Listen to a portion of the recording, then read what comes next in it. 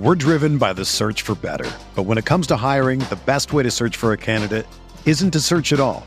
Don't search, match with Indeed. Indeed is your matching and hiring platform with over 350 million global monthly visitors, according to Indeed data, and a matching engine that helps you find quality candidates fast. Ditch the busy work. Use Indeed for scheduling, screening, and messaging so you can connect with candidates faster. Leveraging over 140 million qualifications and preferences every day, Indeed's matching engine is constantly learning from your preferences, so the more you use Indeed, the better it gets. Join more than 3.5 million businesses worldwide that use Indeed to hire great talent fast. And listeners of this show will get a $75 sponsored job credit to get your jobs more visibility at Indeed.com/Blue Wire. Just go to Indeed.com/Blue Wire right now and support our show by saying that you heard about Indeed on this podcast. That's Indeed.com/Blue Wire. Terms and conditions apply. Need to hire? You need Indeed.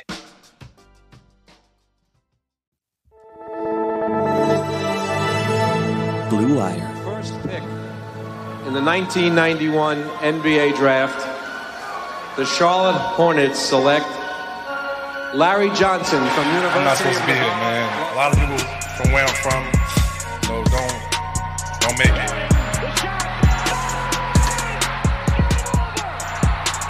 Charlotte, we're back. All right. Welcome into another Buzzbeat, a Charlotte Hornets podcast. This is Richie, and you can follow me on Twitter at Richie Randall. You can follow the podcast at Buzzbeat Pod on Twitter. I was going to do a post-game Twitter Spaces for this episode, but because of the results and the performance and because UNC and Duke play tonight, I figured the turnout wouldn't be that great.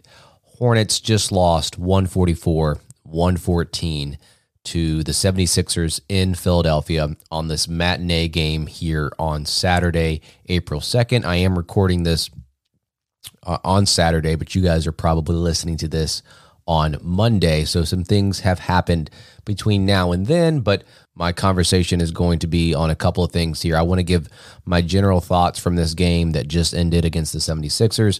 I want to get to the final four games of the season and potential tiebreakers as the Hornets are battling for seeding and, the scenarios and who they can play. And if there's time, I do have a couple of Q&As from listeners that I would like to get to. Brian and Spencer actually did a post-game Twitter Spaces after the Knicks win on Wednesday, but unfortunately, due to some technical issues, we were unable to turn that into a podcast. So even more reason to join those Twitter Spaces just in case something goes wrong on the back end of the technical side. And as always, before we start, I want to ask you guys a question. If you've given us a rating and review on Apple Podcasts, that's great. If so, you guys are doing awesome. If not, we still love you guys. We love the support. But the best way to support us, because we don't have a monetary way for you guys to do that right now, is to take out 30 seconds out of your day and give us a rating and review on Apple Podcasts. We love reading those as they come up and pop up in our feed. All right, let's get to the game that just went final between the Hornets and the 76ers. As I said, the Hornets lost by 30 points, 144-114. Heading into this game, you truly recognize the competing styles of play between the Hornets and the 76ers. 76ers want to slow the game down. They want to beat you in the half court with Embiid, with Harden. They have a methodical way of playing. The Hornets typically aren't successful if they get into a half court game like that. They've got to create turnovers. They've got to get out and run. And if they can't do that, they're probably not going to put themselves in a position to where they are going to be successful and give themselves a chance to win. And obviously the idea of guarding Embiid is always a difficult one for any team, but especially for the Hornets, who have really not had many answers for him over the past couple of years. So what you have to do for the Hornets is throw extra bodies at him, dig down on him when he's in the post, And that happened a couple times where they got steals. They dug down and got a steal and transition offense the other way. But you've also got to hope that the others don't beat you. And when the other players start to beat the Hornets outside of Embiid, that's when it goes downhill. Like if you can't slow down Embiid, that's one thing. But if you can't make the correct rotations and get out to shooters from deep, Joe is fully capable of making those passes out of the post. We saw Tobias Harris start off the game really, really hot, and I think he started like 3 of 3 from deep in that first quarter. You had Thibault, who did well from behind the arc. Like everyone was getting in on the act, and the 76ers were 21 of 43 from deep. That's 49% for those of you that can't do the math like I can right away. I just think that the pace itself in this game was not where it needed to be outside of a small little stretch in the second quarter. In the second quarter, the Hornets created turnovers. They got out to a 10-0 run to where they tied the game up, and I think it was like 38-38. And like I said, they forced a few, and they got things going their way. But the third quarter was really when it was depressing to watch. The lead expanded fairly quickly for Philly. Offense for Charlotte was very sluggish.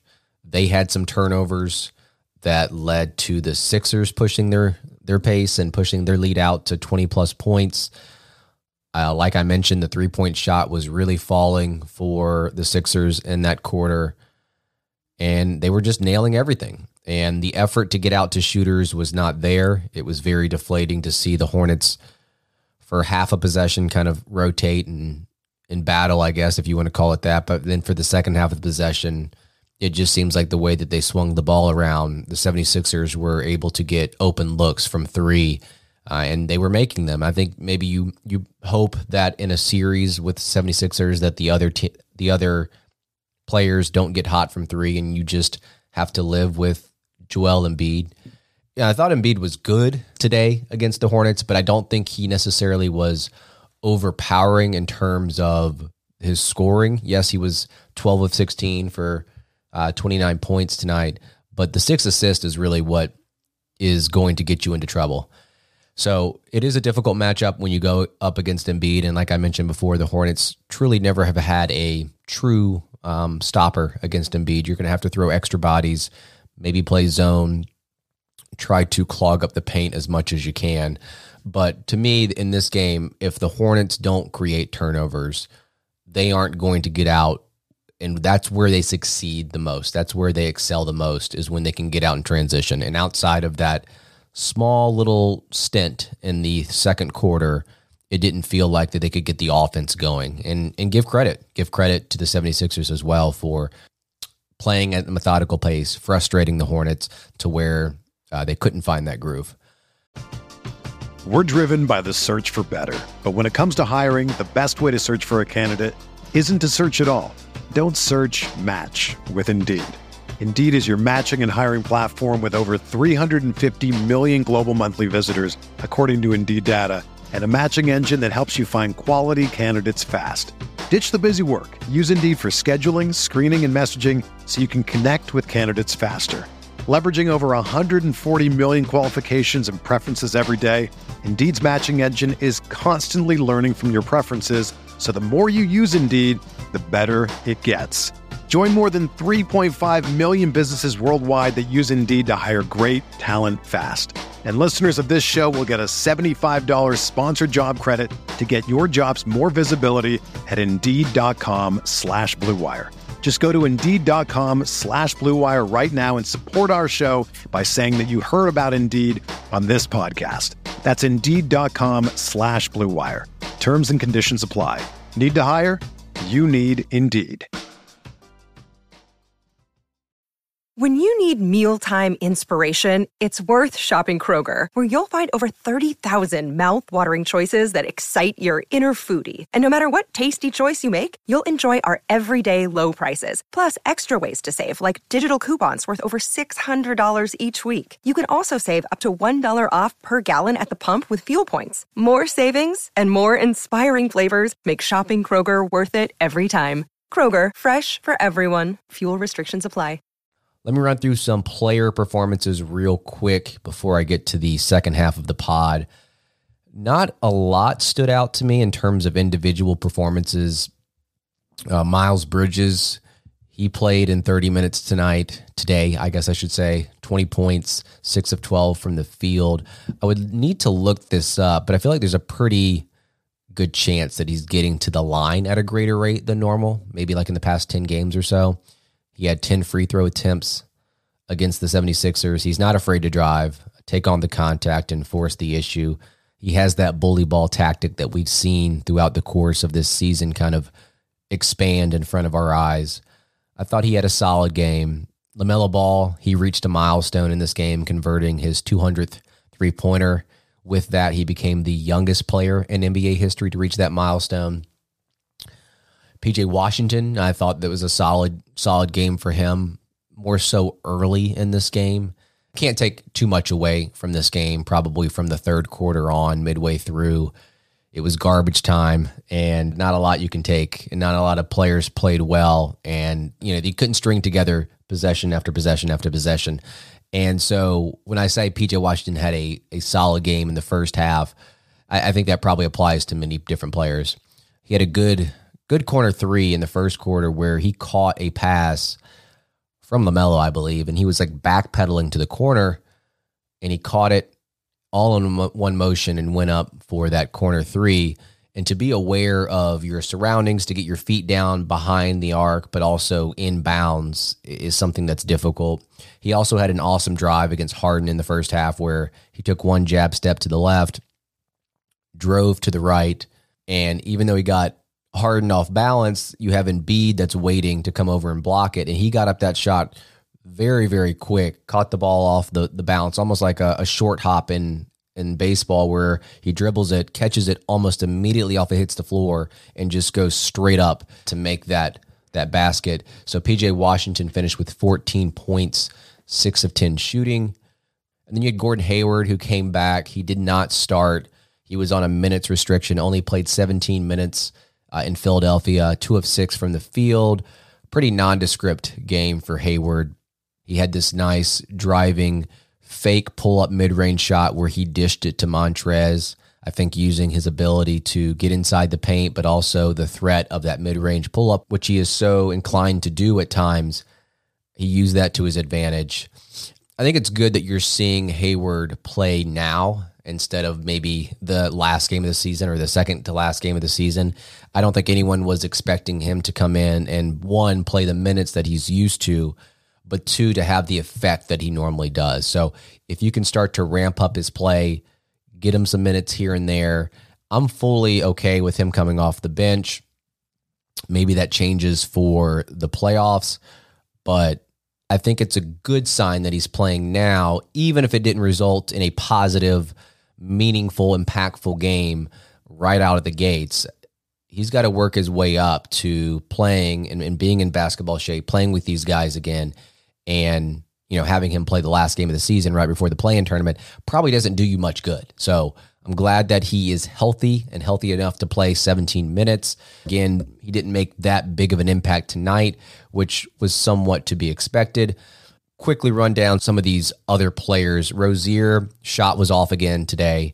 He had a three-pointer at the end of the third quarter when the game was out of hand, but outside of that, there was nothing going on for him. I mentioned him being an X factor with PJ Washington on a recent episode, and I do think the Hornets have little chance to win if one or both of those guys don't have their A game. And his three-point shooting has been so big for the Hornets, and his gravity, he was 1 of 5, and I think it's just not going to get it done. He had several steals, which was nice. 5 steals to be exact. I just looked that up. But if you can't get that scoring outburst from Rozier, it puts a lot of pressure on LaMelo and PJ and Miles and Martin to an extent, Gordon Hayward to score the basketball. Yeah, I think the X factor, it feels like Rozier, it kind of fits that bill a little bit. We also got Cody Martin, who I thought played very well, even though he had 8 points. Again, it's not about the points. The 5 assists, the 4 rebounds, the 2 steals. He was a big part of that run in the second quarter. He had this 1 steal where he was falling out of bounds, had a behind-the-back pass, and then got back up on the sideline and rushed up the court for a transition bucket. I think he's an important player moving down the stretch. And something that is interesting that you're probably going to start noticing is how Borrego uses these rotations and how he's planning for the playoffs and planning for the play-in. I guess you got to get to the play-in first and then the playoffs. They've clinched a spot in the play-in, but I guess what I'm getting at is who is the guy that is going to be kind of cut out of the rotation as Hayward is back healthy and as the rotations start to shrink. I mentioned that when I was predicting the playoff rotation from a question from one of our listeners that Jalen McDaniels was the guy that seems to me, because of the way that he's playing currently, not because I think that his skills aren't valuable moving forward, but I just think that the run of games that he's had recently has not been great. And if you take this as any indication of the way that he played tonight, having only played 7 minutes, all of that coming in the second half when the game was over, that probably indicates that he is the guy that's going to be cut back out of the rotation. And again, Kelly Oubre is that swing guy. Whether or not he can have a good game, is he going to be impactful coming off the bench? Maybe you can make the case that if Oubre is not making his threes, what does he offer more than Jalen McDaniels? I'm right there with you. But for whatever reason, I get the sense that the coaching staff are going to try Kelly Oubre time and time again before they try Jalen McDaniels, whether that's right or wrong. So that is the one guy to kind of keep an eye on. I think that Jalen McDaniels will start to see less time, if any time at all. All right, let's get to some big picture stuff. I wanted to run a couple things by you guys as I'm going through this recording. And I first wanted to talk about the tiebreaker for seeding purposes. At the time of this recording, which is April 2nd in the afternoon, Hornets currently have a record of 40-38. Both the Hawks and the Nets play tonight at 7:30. By the time you're listening to this, you would have known the result. They are both currently tied at 40-37. So after the game, one of them will be at 40-38, while the other will be at 41-37. When it comes to the two-way tiebreaker head-to-head matchup, the first tiebreaker is always the win-loss in those games against each other. So Charlotte is 2-1 against Brooklyn, 2-2 against Atlanta, 2-2 versus Cleveland. If Cleveland were to ever drop that far, which I just don't think is going to be the case, but I'll throw their name in there as well. Charlotte would hold the tiebreaker over the Nets. Atlanta would hold the tiebreaker over the Hornets because of the divisional record. And if the Hornets somehow, like I said, caught the Cavs, the Hornets would probably actually have the edge over the Cavs based on the wins that the Hornets would gain and the losses that the Cavs would accumulate. Conference record would come into play with both of those teams, and the Hornets would have a better record there, considering that to catch them, they would win a couple of conference games as the Cavs would lose a couple of conference games. Now, there's always a chance for a three-way tie, and that's going to complicate things, but it's the same concept. Best win percentage among the three teams involved gets the nod. So if it's a three-way tie between Cleveland, Atlanta, and the Hornets, the Hawks would win out because they have a 5-3 record versus Charlotte and Cleveland. If there's a three-way tie between Atlanta, Brooklyn, and the Hornets, tonight's game, Saturday night, between those two teams will decide it. If the Hawks win versus Brooklyn, the Hornets will now hold the three-way tiebreaker between those three teams. If the Nets win tonight, the Nets will hold the three-way tiebreaker. So we'll know the results of this as you guys are listening to this likely on a Monday. But this gets me to my next point. And I'd love to pose this question to you, the listener, as well. For the sake of the Hornets, does it make more sense for the Hawks to win tonight against the Nets, and that somehow gives the Hornets an advantage in a three-way tie situation? Or would you rather just the Nets win the game on Saturday and then create that tie with the Hawks? I guess you're assuming that the Nets propelled themselves above the Hornets anyway, and the Hornets will be battling the Hawks, and you want to make sure that the Hawks are falling behind the Hornets, so a loss tonight would help achieve that. I know this is kind of a confusing way to think about it, but I can see a benefit into both of these avenues. I think if you somehow believe that there's going to be a chance for a three-way tie, then clearly you would root for the Hawks to win against the Nets. But I think, in my opinion, that it would be better if the Nets won and give the Hornets a little bit of wiggle room as they head down the stretch for these final 4 games. I'm not holding out any hope that there's a three-way tie, so that's number one. Number two, because the Hawks hold the tiebreaker over Charlotte, I would want to avoid that two-way tie. So if the Hornets get in a situation where they're chasing the Hawks in the standings, and then they finally catch up to them on the last game of the season by tying the Hawks, at that point it doesn't matter because Hawks hold the tiebreaker of the Hornets. And so this discussion leads us into the play-in, where the most likely situation probably could occur. And if you're going to prefer one team over the other and how that's going to look, I think in terms of preferred matchup in the play-in, the Hornets are, yes, the Hornets are 2-1 against this team, but I think the goal is to avoid Brooklyn. Obviously, you want to get as high a seeding as you can. With being the 8th seed, you at least get 2 cracks at the thing. But Kyrie isn't going to have another game like he did a week ago against Charlotte when he shot below 40% from the field. He went 1 of 9 from deep. I can't imagine you're going to get that Kyrie in a play-in setting. Then you have Durant, one of, if not the best all-around scorers in the NBA. And I'm not entirely sure what you're going to get out of Ben Simmons, who I personally think is just a tad overrated. Regardless, they're not a team that you would like to face. Now, if you happen to be the 8th seed and they're the 7th seed, which that would mean the Cavs somehow drop below, yeah, that would be awesome to kind of have 2 cracks at the thing, and ideally that's probably where you would want to end up, but I don't think the path to getting to that spot is going to be easy. So when it comes to realistic paths, when it comes to preferred matchups, to me, the best, most positive outcome for the Hornets to do, as they've got the Heat left, the Magic, the Bulls, and the Wizards. If they can get into the 9th seed, where they will have a home game against the 10th seed, whoever that may be, in all likelihood the Hawks, then you set yourself up for a home game there, where your hope is obviously to win that game.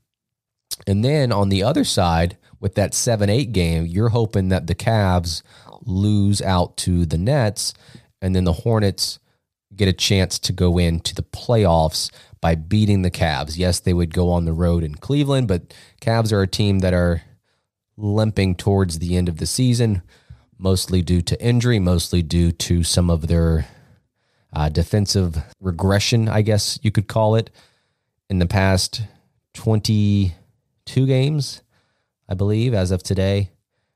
They're 8-14. So if you want to face Cleveland, now would be the time. So I think that's the most preferred / realistic way for Charlotte to get into the playoffs. That's why when looking at tonight's game between the Nets and the Hawks, I think the hope is that you would want the Nets to win, so you're not having to chase the Hawks, because realistically, if you're chasing the Hawks, if you're 1 game behind, you're really 2 games behind, because you got to get ahead of them when it comes to the tiebreaker. Now, if you're chasing the Hawks and then somehow at the end of the season, the Nets, the Hornets, and the Hawks all end up with the same record, then yes, the Hornets would own that tiebreaker because of that win on Saturday. But there's so many paths that this can take. The most likely path is probably going to be at that 9th seed, and that's going to give the Hornets the best shot, I would think, to make it into the playoffs. All right, let me get to one question from a listener, Daniel Tapp, and I'll talk about this briefly because I'm sure this is a topic of discussion that will come towards the offseason as well. Should the Hornets look to retain IT or Harrell this offseason? Would you move Oubre in order to make room to resign Cody Martin to a new deal? So very interesting question. A lot of moving parts to this question. I don't know if he's combining both of these to make them one and kind of interchange the talking points here. Let's start with the Oubre part. And when he says move Oubre, I'm not sure if he means via trade or if he just means to waive Oubre, because Oubre does have a partially guaranteed contract next season. They recently came out with the projections for the NBA salary cap for the 22-23 season. That happens to be at $122 million, I believe. So if you're trying to finagle the monies, they can save about $7.5 million by waiving Oubre if they can do that prior to June 30th when his contract becomes fully guaranteed. Now, it comes down to where you would want to spend the money. Do you value Oubre enough to keep him, or do you think the Hornets have enough wings that can replace his value? Personally, after just kind of giving this a little bit of thought here, I think Oubre helped himself out at the beginning of the season, but his recent stretch towards the end of the season hasn't been all that promising. So if you're going by kind of like a recency bias here, I think the idea that Oubre's partially guaranteed contract is a sure thing next year probably has taken a dip. The Hornets have Hayward, they have Bridges, they have PJ, they have JT Thor, if you believe he can make an impact next season. You've got McDaniels, who's also on a partial guarantee, all battling for minutes at that wing/forward spot. And so if you think that those handful of players can get it done, and you think that by letting Oubre go and waiving him and using his $7.5 million is more valuable elsewhere, I do kind of like that idea of using that money on a backup point guard or a center. If you want to bring back IT or Harrell, maybe you look to go this route if you're kind of dead set against going against Oubre. I guess the next question becomes, do you think that IT can be a full-time backup point guard, or is he just too limited in what he can do? He's too situational. I think his veteran presence, as we see him on the sidelines being overly vocal, it's awesome to see that. And I think many of the young players have taken to him, and using him as more than just that is another question in and of itself. So yes, he's done it for a stretch here, but can he do it for a full season? He'd certainly be cheaper than Harrell, although I think Harrell can be more useful. So I guess it just depends on how they want to use the money, how they are planning for the draft, which is really never something that you can truly predict, especially if you're not picking, in the top 2 or 3. Things change as it gets lower towards the lottery. And then he mentioned Cody Martin as well in terms of getting rid of Oubre for Martin. I've always been resigned to the fact that he wasn't coming back, but I guess you never know. I'm a fan of Martin. I mean, you saw against the 76ers that he was making plays on the defensive side of the court. I guess what I'm getting at is that Oubre has become more expendable than I originally thought. And I don't know if like's the right word. I've opened up to the idea of waiving him to free up some space to bring back IT or to bring back Cody Martin, or to see if, maybe the monies with Harrell might be too tough, but he can kind of fit this category as well. So I've got to sit down and look deeper into the financials. And this is a good question that we'll probably talk about closer to the offseason and closer to free agency. But I think it's a viable option to waive Oubre. And obviously Plumlee too, who we signed over this past offseason, he also has a partial guarantee on his contract. I don't think it's as much as Oubre's, but I think, at the start of the season for Oubre, you would not consider this. I think now the way that he's played and you kind of getting the full picture of his full season and the inconsistency of his play, it's an option now. All right, so I'm going to go ahead and wrap here. And as always, give us a rating and review on Apple Podcast and Spotify. That's the best way to help us. We appreciate all the support so far. I know that the Hornets could have done better against the 76ers, made it a little bit more competitive. Obviously, the first half was a 5-point game, and I think that third quarter just killed them. Yeah, so they're going to be battling for these last 4 games. 2 games are winnable with the Magic and the Wizards. 2 games which are going to be a little bit more difficult with the Miami Heat and the Bulls. I think you've got to hope that they steal one of those games and finish the season 3-1, and that would put them in a good position potentially to finish 9th, maybe versus 10th. I think if you finish 10th, it's going to be an uphill battle. You need that home game. So, all right, guys, have a good Monday, and I will talk to you guys later. Everyone is talking about magnesium. It's all you hear about. But why? What do we know about magnesium? Well, magnesium is the #1 mineral that 75% of Americans are deficient in. If you are a woman over 35, magnesium will help you rediscover balance, energy, and vitality. Magnesium supports more than 300 enzymatic reactions in your body, including those involved in hormonal balance. From functional medicine doctors to mental well-being and female hormone experts, we all know that magnesium is the one mineral to improve all aspects of well-being and health. But which one? Magnesium Breakthrough from Bioptimizers, the trusted choice recommended by leading experts with 7 best-absorbed forms of magnesium to ensure your body receives the support it needs for overall well-being. Go to bioptimizers.com/balance today and use code BALANCE10 for 10% off. Support your journey to wellness at bioptimizers.com/balance. Magnesium Breakthrough from Bioptimizers, your foundation to optimal health and vitality.